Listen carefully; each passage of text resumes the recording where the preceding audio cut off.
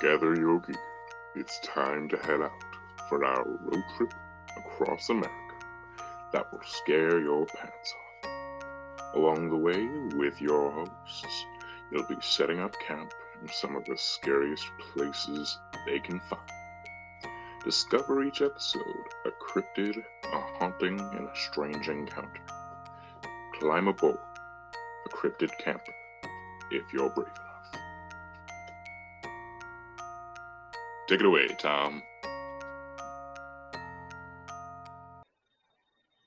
Live from our cryptid camper, I'm Tom, and I'm here with my good friend Shay, and we'd like to thank you for joining us for Season 3, Episode number 16 of the Scare Your Pants Off Our American Road Trip. On today's episode, we've set up camp in Georgia. So, how are you today, Shay? I'm very, very good. How are you? I'm really good. Really good. This was a fun state. So what's new? So a couple things. I jumped back in, and I know a couple episodes ago we talked about the new Walking Dead show, City of the Dead, or City of Dead, or whatever it is. And so I did. I jumped back into it. I love Negan. I'm gonna give it a try. And God, I can't do it. She's insufferable in this. I just can't. I agree. It's a slog. It's the only thing that I've been like, oh, that's super cool, is the zip lines, and that's not what should be the coolest part of your show. It's almost like they undid everything of the last season or two of Maggie and Negan. All the progress they made just went out the window. And I get it. What he did was awful and horrible and is unforgivable. It really, she was pregnant and he beat her husband's brains out with a bat. Yeah. But we've gotten past that at this point. This was, over 10 years ago. The baby is grown up now, in his teens at least, and at least. And she's hard to take, and I love her as an actress too. I think it's the writing of the show, and it's tough. And I love Negan too, and Negan's journey and as a character, his character arcs has been one of the more interesting in The Walking Dead. For me, it's him and Morgan from Fear the Walking Dead have the two most sort of interesting character arcs and stories throughout this universe. But it's unfortunate. It's a tough watch. It's I don't know. And again, I like her as an actress. I've seen her stuff and I absolutely love her in it. But I adore the crap out of Negan. I love Jeffrey Dean Morgan. So, but it just doesn't. They didn't follow how they ended The Walking Dead the way they probably should have, because it's misplaced. The way she needs him. Yeah. It's so misplaced. Yeah, exactly. It's just, it's annoying almost. It's just and at this point, I'll finish this season just because I'm 5 or 6 episodes deep. But I don't think if it goes on another season, I have no idea what the plan is for this. But it's, they're really trying to milk this cow, this pig, for everything it's worth. And every show has seen diminishing returns since it's Walking Dead was the best, but even by the end, it was getting tough to watch. Fear of the Walking Dead had a rocky start, and then actually I started to really enjoy it around season 3 or 4, and through now, and we're in that's in its final season. So it was tough to watch. It's good, but still a diminishing return. Then you had the one with the kids there, and that was the 2-season one, which was rotten, just a rotten show. And then this, and then I believe they still got the Daryl show coming. September, I think. Yeah, and then in the Rick movies, and it's oh boy, it's they're making for it tough for the longtime diehard fans now of this series. Nope, they are. Boy, you watch anything else? Anything good? I did. I actually watched the newest Children of the Corn. Ooh, okay. Now, horror movies, absolutely my genre. Stephen King horror movies, here for it. Now, I love the original, and I even actually liked a lot of the sequels. I won't say I love the sequels, but I liked a lot of the sequels, which is not typically the case for me. It is sometimes, but not typically. Now, a couple things that this movie changed that had me going into it cautiously were the children are not all little blonde, blue-eyed, creepy-looking little pale children. They are an assortment, and the main child in the original was a little blonde boy who's terrifying. It is now a very dark, almost black-haired girl. Okay. So now in history, in Stephen King movie history, obviously there have been some changes. In Pet Sematary, in the newer Pet Sematary, they made Ellie die instead of Gage, but they did that because they couldn't do with Gage at that age a lot of the stuff that needed to be done without it being cheesy, maybe like the first one was. And again, I like the first one, so I'm not knocking it. It was cheesy though. Everyone who knows it and loves it knows it was cheesy. Yep. Obviously I had huge reservations stepping into the new It when it wasn't Tim Curry and couldn't be Tim Curry, and it was this guy named Bill Skarsgård. Who the fuck is that? But we all know my stance on that now. And so I jumped in and I gave it a try, and I'd say about a half hour in, it dawned on me that I loved it. Yeah. It's this little girl. She's creepy. She's got this perfectly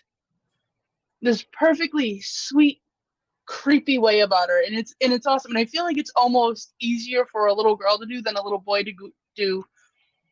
And I generally find little girls to be creepier than little boys in movies, with the exception of the little boy that plays Georgie, who's creepy and everything. He's fantastic. But she was fantastic. She was absolutely perfect, and I thought they did really good. Nice. I just wrote it down. It's on my list now. Definitely. I'm pretty sure that was the one I put it on maybe even last week, but it was like I get home from work and it's 2 in the morning, and or by the time I turn on the TV, it might be 3, so I end up falling asleep a lot during it. But so I'm definitely it's on the list. I might watch that tonight because I love the original Children of the Corn. So good. Yep. So creepy. Same. And before we jump in, 2 that I just I'm psyched that the new season's just started.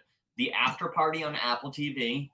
So good. It's season 2. Tiffany Haddish, and just a bunch of this season's got Ken Jeong, and I can never remember the black guy's name there, Sam something, and who's friends with Tim Robinson, who was in the show Detroiters. So that season 2 started, and season 1 was just it's just so much fun. It's on Apple TV. It's like a murder mystery comedy sort of thing, and and then the newest season, which I believe is season 5 of What We Do in the Shadows, has just episode 3 just dropped on Wednesday or Thursday, and already I love that show, and the first 3 episodes are already great. So I'm definitely going to check out After Party. I keep forgetting about it, and I'm literally writing a glaring sign to myself that I'm going to put on my TV to watch What We Do in the Shadows. I love that show. And the show is amazing because that show is not generally the humor that I find funny, but it has me rolling every single episode because the delivery is perfect every time.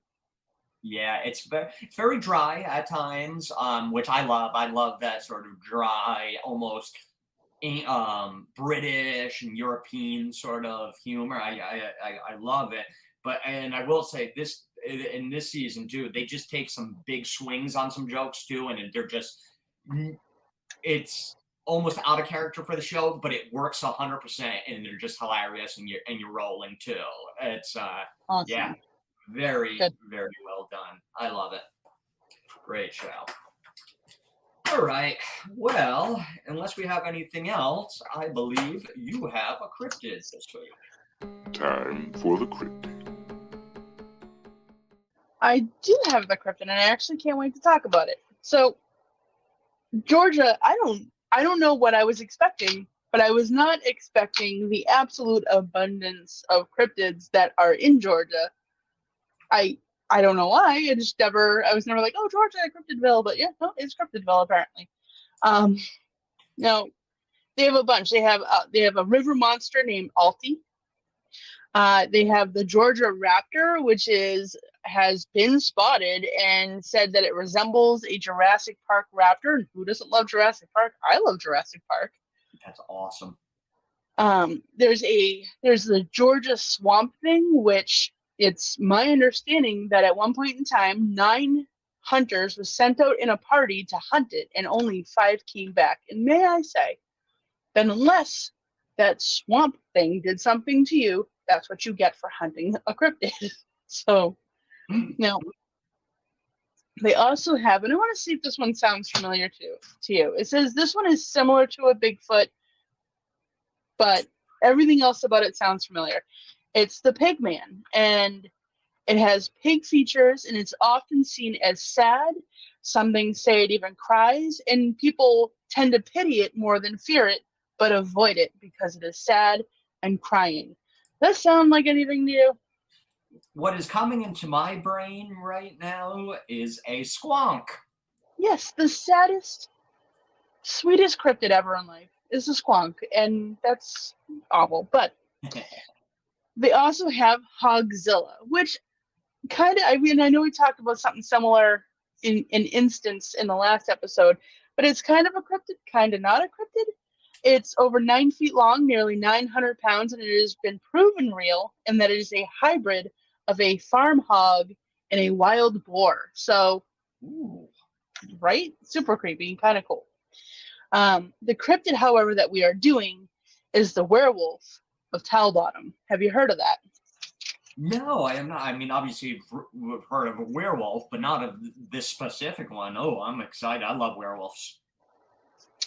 So, here's a rough timeline. Emily Isabella's dad dies. Her mom, Mildred, inherits all of the money and then sends Emily and her siblings to a boarding school in Europe. Doesn't say which one. Can't find out which one. Can't figure it out for the life of me. Now, Emily Isabella returns from Europe and complains of insomnia and sleepwalking. Farmers start to complain about livestock slayings or just flat out going missing. A European neighbor claims that this is something he has seen before, that it is a werewolf. Now, in a very pitchfork and torches kind of way, the farmers made silver bullets and shot at the creature. Some instances say that she may have been shot before this, but in most accounts it says that she was wounded and found later on in the woods by her mother, who then patched her up and sent her to a doctor specializing in lycanthropy in France. Other claims say that she may have been sent to a relative's house. I don't know which one, but more of them actually say that she was sent to be studied for lycanthropy. Now, while she was in Paris, none of the attacks happened. No more attacks. No more livestock went missing. No more anything. Upon returning, she was quote-unquote cured, but there were still sporadic attacks on livestock, maybe during a full moon. I don't know. Now, eventually, Emily Isabella would die, and at the time of her death, she owned a 300-acre estate, partly owned a warehouse, a house and land, and a house and land in in Columbus, Georgia, that she possibly rented out, because I believe she was also a landlord. Now, her obituary suggests that she was well loved and respected, a pillar in the community who brought comfort and cheer to many sick beds and sympathy and helped to heal the full of sorrow and whatnot. So, however, when you look at her tombstone reads, "Thy form alone is all. Thank God that to the grave is given." Okay. All right. Yep. Now, what could that possibly mean? Could that possibly mean that only her human form is in there and maybe her werewolf self is not? Or could it simply mean that her soul has moved on to another place and it's just her body? And which, who knows? But I think it's kind of a cool thing to be on an alleged werewolf's tombstone. Yeah, for sure. Now, some accounts claim that she had very sharp teeth. Her mother took her to a dentist, but they couldn't do anything about it, and that her smile was described as disturbing. The community offered a $200 reward at one point to kill the werewolf, and this is the equivalent to $5,500 today. And it's also possible that her mother was the shooter to bring her down for the money, because, her mother's not great. Now, and her mom was convinced that her daughter's sleepwalking was connected to the livestock attack. So she was very quick to believe that her daughter was, in fact, a werewolf. But that's what I have for my werewolf today. Oh, great choice. Great choice. I love it. Before I jump into that, first of all, 100% in, Georgia Raptor. Very cool. Swamp Thing, one of my favorite superheroes out there. So That's what I just envisioned, Swamp Thing. And Hogzilla. Mm-hmm. That just a lot of fun. But all right. So the werewolf. Like I said, I love a good werewolf, and there's always, where there's a werewolf, there's livestock slayings. And so that's right there kind of makes sense. I love the fact that it's a European guy knew right away. It just like, I picture the guy like from Romania or some place like that, like just, even though I know Romania is more like vampires, but like a place like that, just being like, oh yeah, I know we deal with that shit all the time. So I thought that was cool. Of course, her getting shot, of course we got to shoot things, but again, if something's damaging your livelihood, like your livestock, would you rely on not only for money but just to live? I guess I can kind of look the other way, even though, again, not a fan of just shooting cryptids and stuff like that. Same. We talk, there's exceptions, if your life's in danger, stuff like that, obviously. But so that one, clearly she was very rich, owned lots of land. Her gravestone, that's cool. Like, what's right? I always love a good gravestone, like where it's like a cool message or something, or secret messages in it or stuff like. So I love that, because that is a very interesting thing to put on a gravestone of a suspected werewolf. It just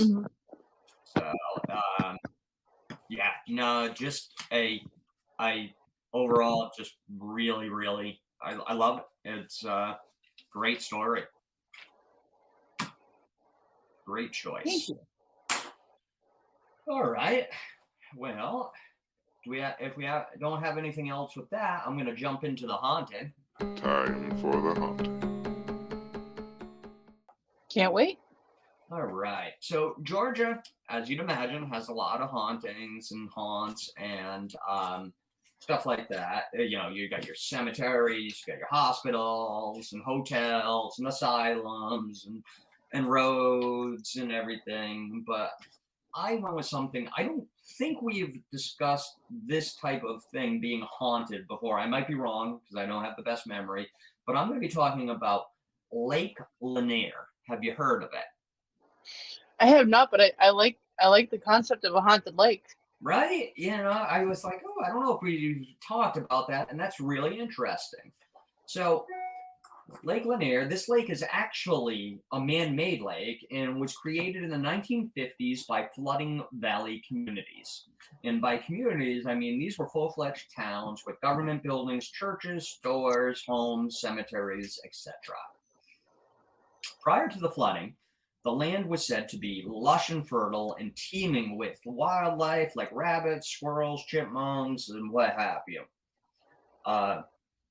The communities were predominantly Black and were said to be thriving with lots of jobs, a great economy, good schools, and a very vibrant arts and entertainment sort of culture. So the U.S. Army Corps of Engineers came knocking. They wanted to actually create a dam or build a dam and create a large lake in the area. And so they came knocking, and tough decisions had to be made by the residents because the government wanted to buy their land. The government offered locals what they called much more than market value for their land, as well as decrying all the benefits the lake and dam would have on all the locals. Not only would the dam and resulting lake help from flooding of the Chattahoochee River, it would create jobs, bring money into the area, and new and more modern towns would sprout up around the lake. But how do you put a price on family and a family heritage? Generation upon generation of families had made this place home. So, after a while, eventually, approximately 700 families sold about 56,000 acres to the government to form the Chattahoochee Dam. Again, while the government claimed it was more than a fair amount for the land, residents quickly began to regret their decision to sell. Generations of families and homes gone from the towns forever, and surprise, surprise, the money was not that great. One guy, it was estimated to be sold between 500 and 700 acres, received about $4,100. Now, it's the 50s. That's not cool. I know, right? It's the 1950s, so that's more than what it is today, obviously. But now you have to move away from your home. That's not going to go that far. You got to either buy a new home, build a new home, all that stuff. So, yeah. Not great. Surprise, surprise. Government screwed people. Even naming the lake would become a headache, with some wanting to name it after famous local politicians and others wanting to name it after a legendary college football coach. After all, it is the South, Georgia, and college football is religion down there. I had a roommate that was from Georgia, and just, yeah. It's a religion. They would ultimately settle on an 18th century acclaimed poet, Sidney Lanier, who wrote the Song of the Chattahoochee. So just a fun fact in the middle here. Today, the lake contains 625 billion gallons of water, or the equivalent of 950,000 Olympic-sized swimming pools. Yeah, for a man-made lake, that's gigantic. So, what lies in and beneath the water? The lake is one of the most deadly lakes in the U.S., if not the world. At least 203 people have died in drowning and boat accidents since 1994. And some say over 700 since its creation in the 1950s. So, makes sense why it would be a little bit haunted, and people have claimed to hear the sounds of people talking and partying, yet no one is there. Others have claimed to hear ghostly boat sounds like motors and whatnot, and even see swells and ripples in the water when there is no wind or other weather event. Also, they've claimed to see streaks of light, and orbs. And many believe that the restless spirits of these drowning victims and these boat accident victims are actually causing a lot of these new, these newer crashes for some reason. So after the residents moved away, the engineers began to dismantle some of the town, tearing many buildings down, chopping trees, moving graves, etc. While the engineers claim that they moved all the graves, many dispute this. And additionally, all the unmarked graves from generations past. This area was very poor initially, so there is estimated to be hundreds, if not thousands, of unmarked graves. And now many believe that the spirits of these people in the unmarked graves are haunting it because their remains now were, disturbed. So, and this doesn't even take into account any of the Civil War deaths that happened, and we know there was a ton, unmarked graves were really common during the wars, and a lot of even mass graves that are unmarked out there. So some believe that they're haunting, and that doesn't even take into account the indigenous tribes and their burial sites that resided in the area centuries or millennia prior to these people. And we know, and I think we talked about it, it might have been last week, Indian burial grounds being disturbed. What we know about the paranormal is we know that's bad. We know you don't disturb Native American burial grounds. And, they could have been there. So earlier I mentioned buildings and churches, amongst other things, being buried or submerged below the water surface.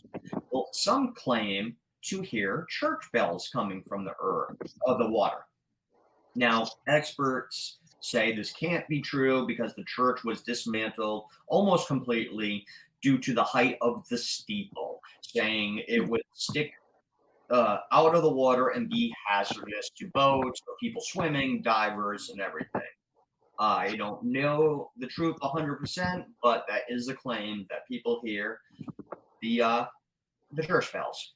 Another favorite feature of the area prior to the lake was the local racetrack. The track was another casualty of the lake and was partially dismantled prior to the lake formation. And by partially, I mean they talk off about the top 5 rows of the bleachers, and that was about it. So anyway, nowadays people claim to hear race car sounds, like race cars racing around track coming from the water, as well as screeching brakes, people cheering, and car horns, all coming from the water. Not sure why, because to my knowledge, nobody died on this track or anything like that, but that is a claim. A little fun fact, I forget her name, but actually a female won a race at this track back in the late 70s and was like the first female to win a big established race on a track. So the most famous haunt or ghost of this body of water, though, is said to be the spirit of the Lady of the Lake. According to the story, Susie Roberts and friend Delia Mae Parker were out driving around in April of 1958. As they came upon the lake on Lanier Bridge on Dawsonville Highway, Roberts lost control of the car. It had careened off the right abutment of the bridge and went over the side. The car finally came to rest in 90 feet of water on a steep slope at the base of the bridge. It was caught in the dead fall of the sheared off tree trunks that comprised the bottom of the lake. A year after the accident, divers discovered the body of Susie's friend and passenger, Delia Mae Parker, but were not able to locate Susie or the car. This is why she is believed to be the Lady of the Lake. It wasn't until November of 1990, almost 40 years later, that her car was discovered construction crews found it when they dredged the bottom of the lake so they could work on the foundation pillars. And when people see her, she's usually dressed in a blue dress, sometimes, or a light blue. Some people have described it as an off-white, and just seems to be wandering aimlessly in the area. So some of the other claims that people have said about the area, not necessarily just the lake, is that it has higher than average amount of car crashes near the lake or car problems, flats, electronic problems, all those sort of car issues, as well as spotty phone and internet reception, as well as just issues with electronics. And that is Lake Lanier. So, yeah, I love the Haunted Lake. I don't think we've ever done it before. That was a great choice. So, knowing the procedures for this type of thing is obviously not my forte, but if you're, first of all, displacing however many families you displace to create this man-made lake that is going to be used for the purpose of recreation, like boating and swimming and diving. No, in a flood, obviously the water itself presents its dangers. There's currents and drowning and whatnot. But a big part of the problem in flooding is the debris from the things taken over by the flood. Now, from what you were saying and a little bit of what I was just reading, is that they basically left most of the town intact and then filled it with water? Wouldn't that just be dangerous? I thought so. It seems strange to me. Yeah, so they built the dam and then just basically let it flood, the rains from the rivers and the dam and everything, and let it flood for most of the city. It sounds like a lot of the city was still intact. Yes. So it does seem very dangerous to me. And there is a shocking number of bodies found there. And I saw one of the quick little tidbit that I saw, because you caught my attention so much, is in 2011 alone, there were over 17 deaths. That's insane. That's crazy. One thing caught my eye. Did you see the malevolent catfish? I heard I didn't see malevolent, actually, now that you say it, but I've heard about, they would talk about some of these catfish being the size of 10-year-old and 12-year-old boys. But I didn't see, no, what is this malevolent? So apparently they range anywhere from big enough to swallow a dog to big enough to swallow like an adult-sized diver. Wow. Oh, gosh. No, I didn't see. Wow, that's fucking crazy. Yeah. It's so interesting. And then the bodies, I mean, there's bodies being found like in the last couple of years. That place is so interesting. So I mean, I'm gonna suggest everybody do a deep dive and look in a little bit more of this, because obviously we would need days to probably cover all the stuff you're gonna find about this lake, because that's insane.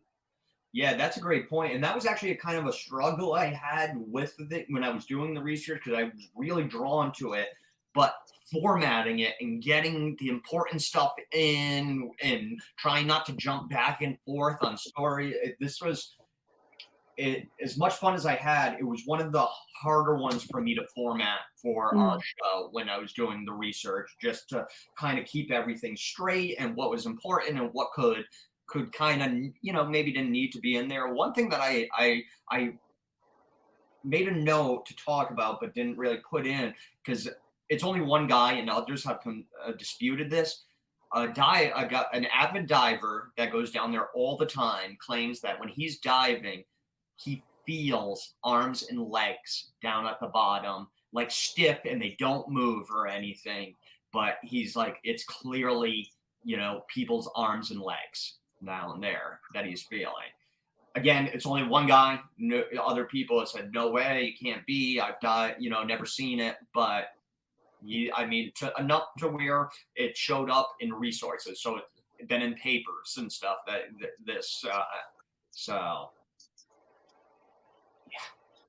yeah. That's insane. And to displace the families like that, and for almost no, I feel like the compensation needs to be equal or better at the very least. They should be set up with homes already. Yes. They should. I mean, that's not, you don't do that to people. That's messed up. And to compensate them in a way that they're not even going to be able to get back what they had, let alone more, which they probably deserve at that point, is absurd to me. Yeah, they just came, and they just, 4,100 again is more, but still, it's like, you're like I said, this is generation upon generation that they built their family memories. You can't. It's tough to put a price tag on all that stuff, and then they came in and they took advantage, and they knew, and like I said in there, that the culture was vibrant and they had really good schools and stuff. But again, this is the 1950s and it's predominantly black. So it's just because they're just getting these things. They've already, there was segregation before that and slavery. So they're trying to catch up at this point. So a lot of these people, you tell them it seems like a lot of money and they might not be as educated. So they just think it is. And then they realize once afterwards, 4,100, okay, that got me through a year or two, really. And that was it. And it's probably not even that by the time they buy a house or build a house and would set up whatever they, if they were farmers, which I think a lot of them were and stuff, it's unfortunate. The government does have a tendency to do that when they claim eminent domain. They say they're giving you more than what it's worth, and then it never turns out that way. It's they always win in the end. It's like a casino. The house always wins. The government always wins. So unfortunately, nope. That was a lot of fun. I definitely, and like Shay said, guys, do your. There's a lot on this. Do some research. I would love to go here. No swimming. Yes, I won't swim. I'm not big on swimming anyway, but all right. Anyway, unless we have anything else on that, I believe you have a strange encounter today. Time for the strange encounter. I do, and so in the last episode, your cryptid mentioned 2 presidents, if I'm not mistaken, correct? Yes, it did. My strange encounter has a president today. Ooh, really? Yep, and it involves Jimmy Carter, and it happened in 1969. Does this ring a bell to you at all? Actually, now that you say it, a little bit. I know a little bit about it, but not a ton. But it's funny. I just recently read about this. Okay. Well, I'm intrigued, and I look forward to the conversation to ensue after. Yes. In the South Georgia town of Leary, while getting ready for a Lions Club meeting, Mr. Carter and 10 to 20 other people saw a bright object in the western sky at about 7:15 shortly after dark. He described a ball of light that changed size, brightness, and color over a period of 10 to 12 minutes. And he said that it went anywhere from 300 to 1,000 yards at any time. He claimed the UFO to be self-luminous, and that's a quote, and not solid. Now, he filed reports with the International UFO Bureau and the National Investigation Committee on Aerial Phenomena. Upon request in 1973 as the governor of Georgia, he did that as the governor of Georgia. I apologize. I'm going to say that again. Mm-hmm. He filed reports with the International UFO Bureau and the National Investigation Committee on Aerial Phenomena upon request in 1973 as the governor of Georgia. So, interesting. Yeah, very. Now, investigations suggest that Mr. Carter and the people he was with may have seen the planet Venus. and Carter refused this, saying that he is an avid outdoorsman and has interest in astronomy, and he knows what Venus looks like. I love that. Finally, finally someone with the power to be like, yeah, no, that's not a thing. I know what Venus looks like, because a lot of times it's just, Farmer Joe or this guy has no pull. Yeah, exactly. Jimmy Carter has a little pull. Exactly.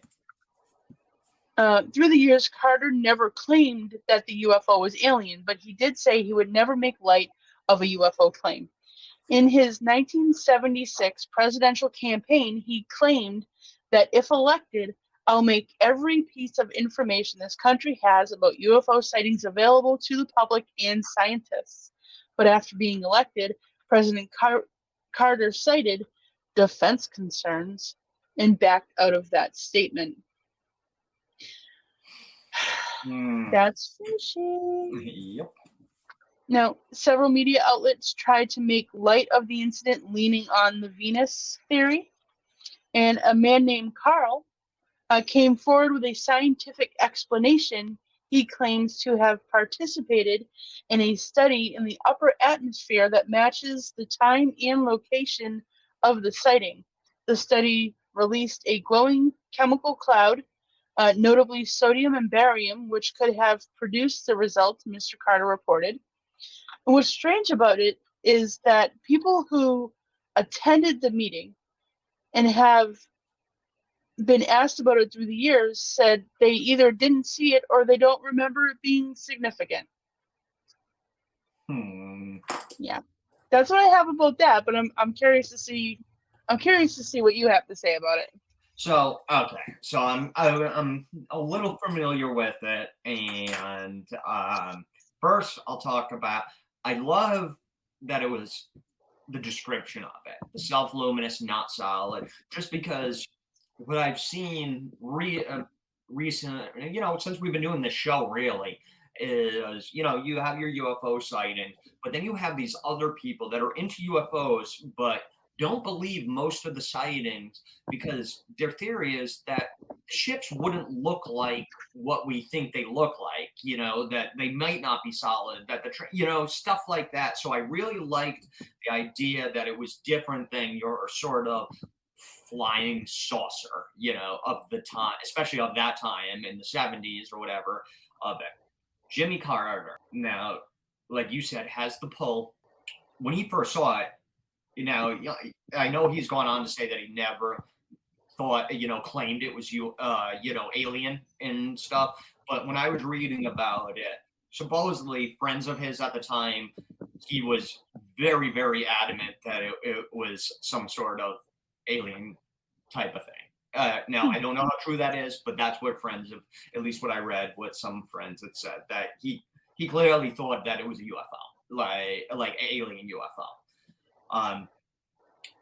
A lot of people were excited, and when he was made that promise on the campaign trail that he was gonna, sort of almost declassify everything, and then all of a sudden, once he's in there, changed his tune, and that I know pissed off a lot of people in the UFO community, but for them, it was proof that there was more going on as well, because this guy claimed it, and then all of a sudden he just completely backtracked and then said, there's nothing that is definitive proof of aliens, and which is unfortunate, because that's the goal with this, that you will eventually have a president that is willing to speak 100% candidly about it. Although even Barack Obama recently had said that when he was president, he saw not, and he claims that he looked really hard because he was interested in it, claimed that he didn't see anything that was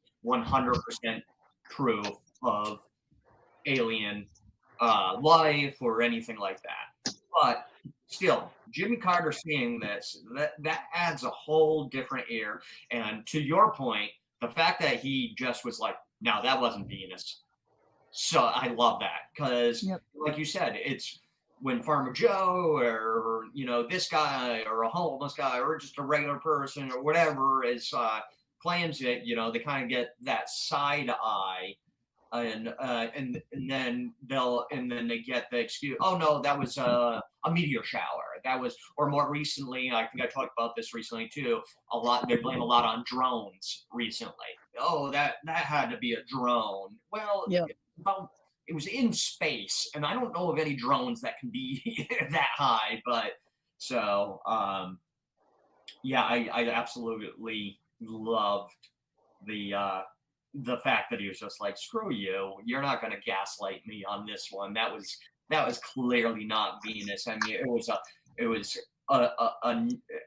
a not solid cloud of something a lot. So I mean, yeah, it's a I really enjoy it, and like I said, I was vaguely familiar with it, and it's actually a pretty important one in the UFO history and lore of this.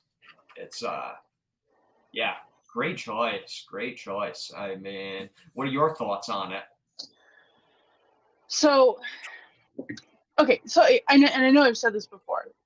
It's the fact that when he got into office, all of a sudden it was, you know, couldn't do it or whatever, and that's not the first time that we've been denied that information. Obviously, it comes up a lot with like Area 51 and why if it's like a government facility or like it's whatever, like why people aren't allowed to visit it under restriction or whatever. Yep. Now, my logic behind this is it is weird that we wouldn't be told stuff, because honestly, can you name another instance where the government had an opportunity to monetize something and they don't? That's a great point, Shay. I mean, they'll monetize anything, and so why aren't they monetizing this? Not that I think they should charge us for this information, but like, why not sell tickets to Area 51 and make a fucking killing? Why not sell us this information? Why not charge us for tours of this, or make money on a documentary showing us this or that or whatever? It's weird to me that, because this would be easy money, that they don't. It would be so easy money. I'd pay. I'd go in a second. Yeah. So what are they not showing us for? That's a great question. I've seen that some people, you know, they're just, and I'll just throw a few things that I know is that they I've heard, I shouldn't say I know, because I don't know anything as far as aliens go, but that I've seen before people say that they warned about telling the mass public about them because it would create, the aliens warned about the government about mass hysteria. There was actually a claim by Avi Loeb, a Harvard astrophysicist, that they've come down, and actually Trump has talked to them as president, because they'll contact with presidents, because Trump after becoming president, became aware of the UFO files out there, Project Blue Book and whatever, and wanted to let the citizens know about it, and that they came down and threatened against it and said, you can't tell them. And some believe that's why Trump created the Space Force, because now he was he's like, oh, we got to protect ourselves from these. And others believe that because a lot of sightings are around missile silos or bases where they have nuclear warheads, and that they've come down and warned against the nuclear war, that it will not only destroy the Earth eventually, that it could end up having lasting impact on not only our galaxy but other galaxies and stuff like that. So those are two things I've heard. I'm not saying they're true or not, that why maybe they're not, but to your point, it is a great question. Why aren't they monetizing in some sort of way, or museums? I mean, we have museums about everything nowadays. I mean, it's like the most, I just read an article, funny, like 2 days ago, Rhode Island alone has 40 museums. Wow. In a small estate, and they're weird stuff. Like we have the Pinball Museum, which I hear is amazing in Pawtucket. I really want to go there one of these days.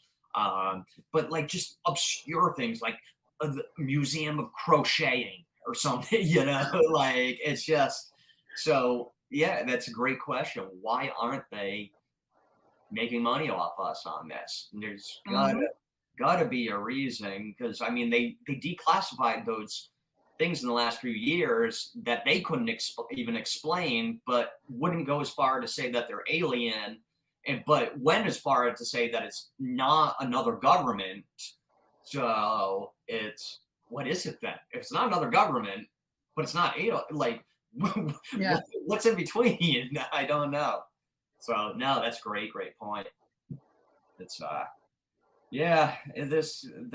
God, I would just love to get a definitive answer. But then again, if we got a definitive answer, then maybe it wouldn't be so fun to talk about all these things if we knew for 100%. I don't know. I agree. Oh, great choice though. You put a president in there or whatever, regardless of the outcome, it just adds a whole other sort of level or air of validity to it, you know. So great choice. Thank you. Well,